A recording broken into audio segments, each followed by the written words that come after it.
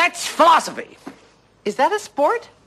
No, it's more of an attempt to construct a viable hypothesis to explain the meaning of life. Oh, that sounds wonderful. Would you like to talk about the meaning of life, darling? Sure, why not?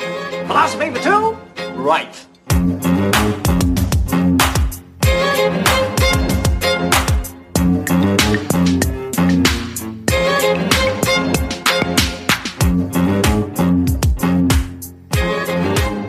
And welcome to another episode of the Philosophy Guide podcast. So before we get into today's episode, which is about the recent film, Mission Impossible Fallout, it's the latest installment into the Mission Impossible series that has been running for over 20 years now, but we're going to discuss a little bit of philosophy in that. But before that, I just want to say thank you to the support I've had so far for the podcast. I really appreciate it.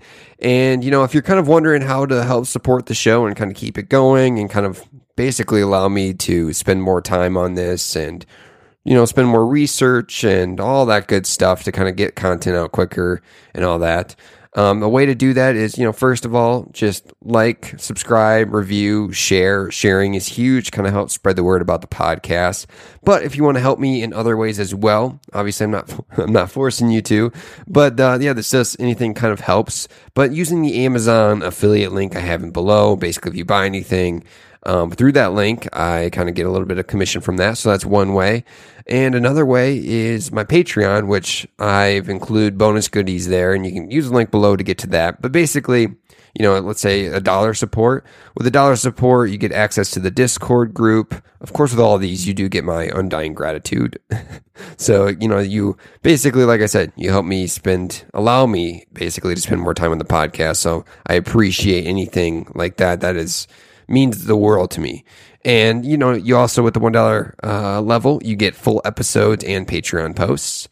And then also with the $5 tier, you get all that previous stuff, but you also get a podcast shout out and my bonus episode feed, which in the next coming days, I'll be adding another bonus episode to that. And with the bonus episodes, they're going to be a mix of, typical content that I have on the standard feed that you can find wherever you listen to podcasts. But with that bonus feed, I'm also going to start doing some kind of actual philosophy episodes that are kind of raising, interesting questions in philosophy, such as, is morality objective? Things like that. Those are the questions will be raised, and those will be in my bonus episode feed only for $5 Patreons. And then, of course, you get the typical previous tier stuff as well. And then I'll go through one other one is my $10 Patreon. And that's where you get a podcast shout out, but you also get listed on my website as a show's sponsor. And this is for also anyone that wants to kind of link to the work they're doing.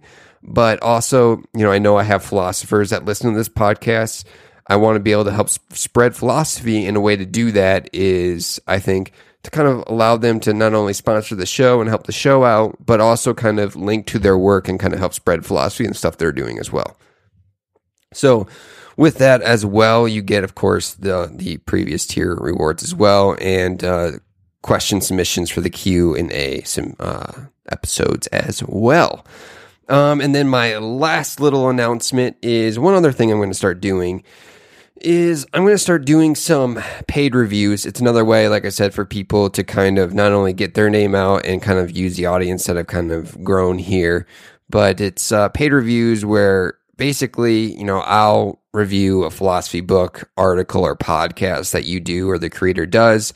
So basically, I want it to be, if you're a person that's supplying philosophical content to the community, just reach out to me and kind of ask me more questions about that. And you can reach me at the email that below, but it's thephilosophyguy@gmail.com.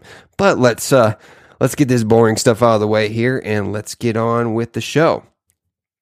So, Mission Impossible Fallout it's another great addition to the action hero series, starring Tom Cruise, who's back at it again here. And Fallout is back with not only Tom Cruise, but director Christopher McQuarrie. I think it's McQuarrie. Sorry if I pronounced that name wrong. But so he also made Rogue Nation, which was also another great film in the series. But so this is a series that has managed to get better and better. And this film is no different with that regard. I think it's actually the best one in the series yet. So you might be wondering how how does an action movie have philosophy in it? You know, when we'll kind of get more into that, but mainly it raises an interesting philosophical kind of utilitarian question. And that question is, should you kill one to save many? It's that type of situation. You know, many war, action, spy type movies, they like to raise this question because it's a plot point that raises intensity for a film. But I picked Fallout as the focal point for this question because, for one, it's a very recent film. I know it's going to be coming out in digital pretty quickly here, if not already. But mainly, it's a very, very well-made film. So I'd say it's probably the best in 2018 or one of the best in the past decade regarding an action film style. So the philosophical question I mentioned also kind of plays as a main plot point throughout the film. But anyway, let's kind of get into exposition before we kind of dive more deeply into that. So Tom Cruise is back in action as Ethan Hunt. And Ethan Hunt is a character that has kind of turned himself into kind of like a modern day, non-womanizing version of James Bond. And Tom Cruise is a divisive actor in some ways, mainly because of his involvement with Scientology, which has been exposed as a rather dangerous cult-like organization that's done some very sketchy things, and it's also kind of like a bullshit religion. But setting that aside, you have to admit that Tom Cruise knows how to act. He's a charismatic guy that he does his own stunts at 56 years old. He's doing stuff that I can't even imagine doing, and I'm in my 20s. So this makes for some amazing action scenes because you can actually see the visual expressions of Tom Cruise as he's experiencing doing these crazy action scenes. So skydiving, hanging from a helicopter, jumping from building to building. The film crew did amazing work in this film. And they even had to delay filming because Tom Cruise broke his ankle jumping from building to building. So they also kept that take in the film. So as he was doing his own action sequences, he jumped from a building, broke his ankle, then got up and limped ahead. And they kept that in the film. And you can go see it, basically. And never breaking character when he was doing it. And I mentioned this dude, he's 56 years old and he's still doing his own stunts and crazy action scenes. It's really impressive, and you have to admit it's impressive no matter what. So basically what we have here, 2 years after Ethan Hunt had successfully captured Solomon Lane, who's kind of like the villain in the film, he's basically a terrorist, like anarchist, trying to restart the world. It's a violent revolution type dude. But yeah, he's back as the kind of the remnants of the Syndicate, which was in the previous films, or previous two films, I think, and they've reformed into a kind of like another organization called the Apostles. And basically, it's a group of terrorists trying to kind of reset the world again. And so Solomon, he kind of has it out for Ethan for some reason, but the organization is planning on acquiring 3 plutonium cores to make some very large explosions and kill innocent people. So Ethan and his team, featuring Simon Pegg back at it again, and Ving Rhames and Rebecca Ferguson, they're back in action on the Mission Impossible team. They're sent to Berlin to intercept them, but the mission fails when Ethan saves Luther and the Apostles escape with the plutonium. So with a new CIA agent, Agent Walker, played by Henry Cavill, he's joining the team in this film, and spoiler, this mofo happens to be an apostle as well, so surprise, surprise, Ethan and his allies must now find the plutonium cores before it's too late. And, you know, action sequence, typical Mission Impossible film goes, where basically Ethan and his team are playing catch up. So the thing I want to focus on is the decision in the film that I kind of just mentioned before that kind of gets the ball rolling for the entire film. The choice by Ethan to save his friend instead of capturing and keeping the plutonium. So this idea of one versus many kind of problems, it's a standard philosophical discussion. So not only dealing with the psychological experiments, but determining the moral attitudes of people. So in your standard kind of philosophy class, you probably will encounter debates on the decision to, bomb Hiroshima and Nagasaki.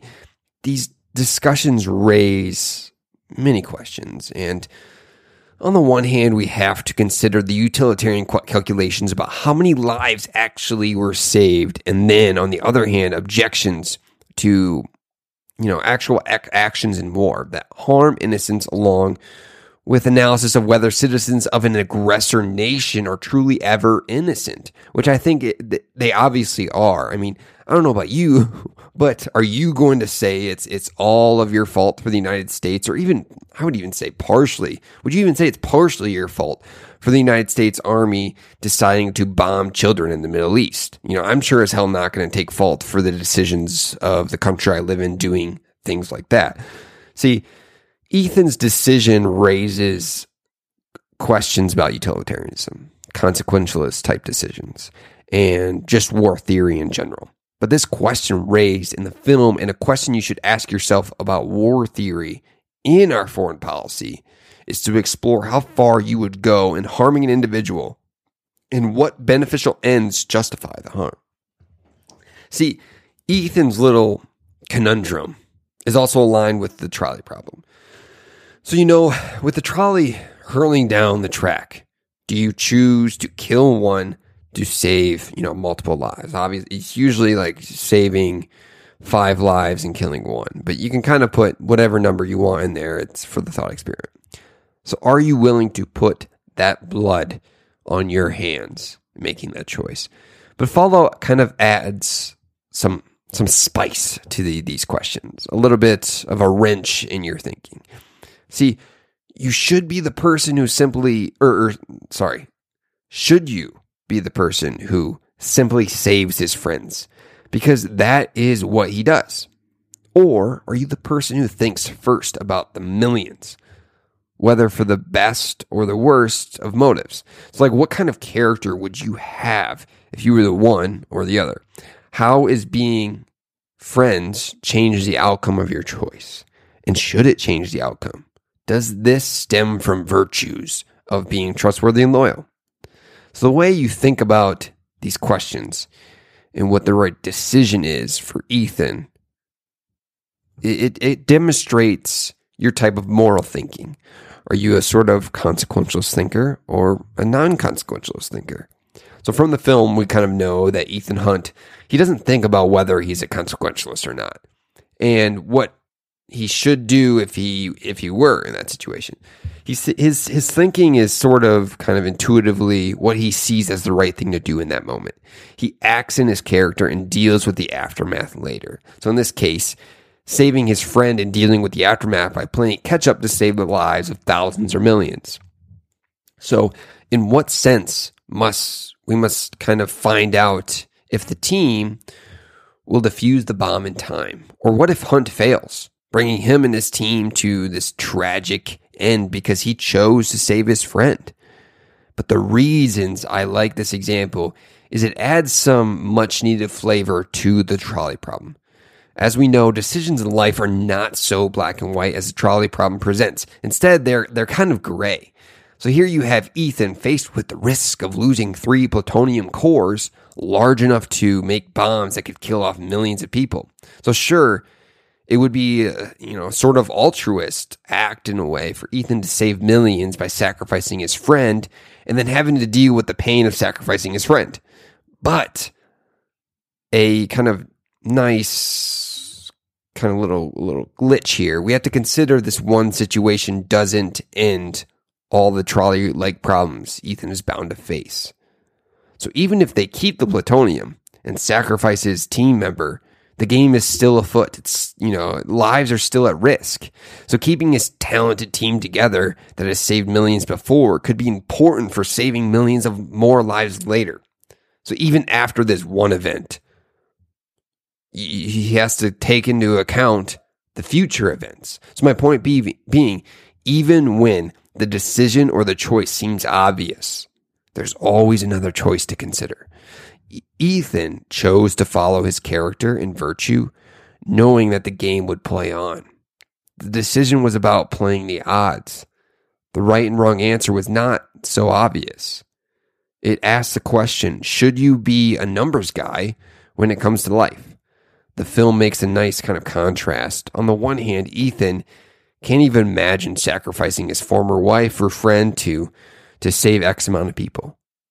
But the contrast presents the opposite side on this ethical discussion, with Agent Walker, who happens to be the enemy in this case, but he wouldn't blink an eye at the idea of having to kill a dozen police officers to make off with a dangerous terrorist, in the case in Solomon in the film. But Ethan, when faced with that decision, had visions, terrified of even being put in the situation of having to kill an innocent civilian to go along with his plan. See, for Ethan, he must keep his virtues intact, and re-examine his plan from that point, because a briefcase of plutonium is something he can get back. A life is something he cannot. So the film essentially puts forward the view that there may not be a right answer to the trolley problem in general. But I'll leave you with one question to ponder. Let's imagine the film didn't have the happy ending of Ethan saving his crew. Innocent people and his ex-wife he's still in love with.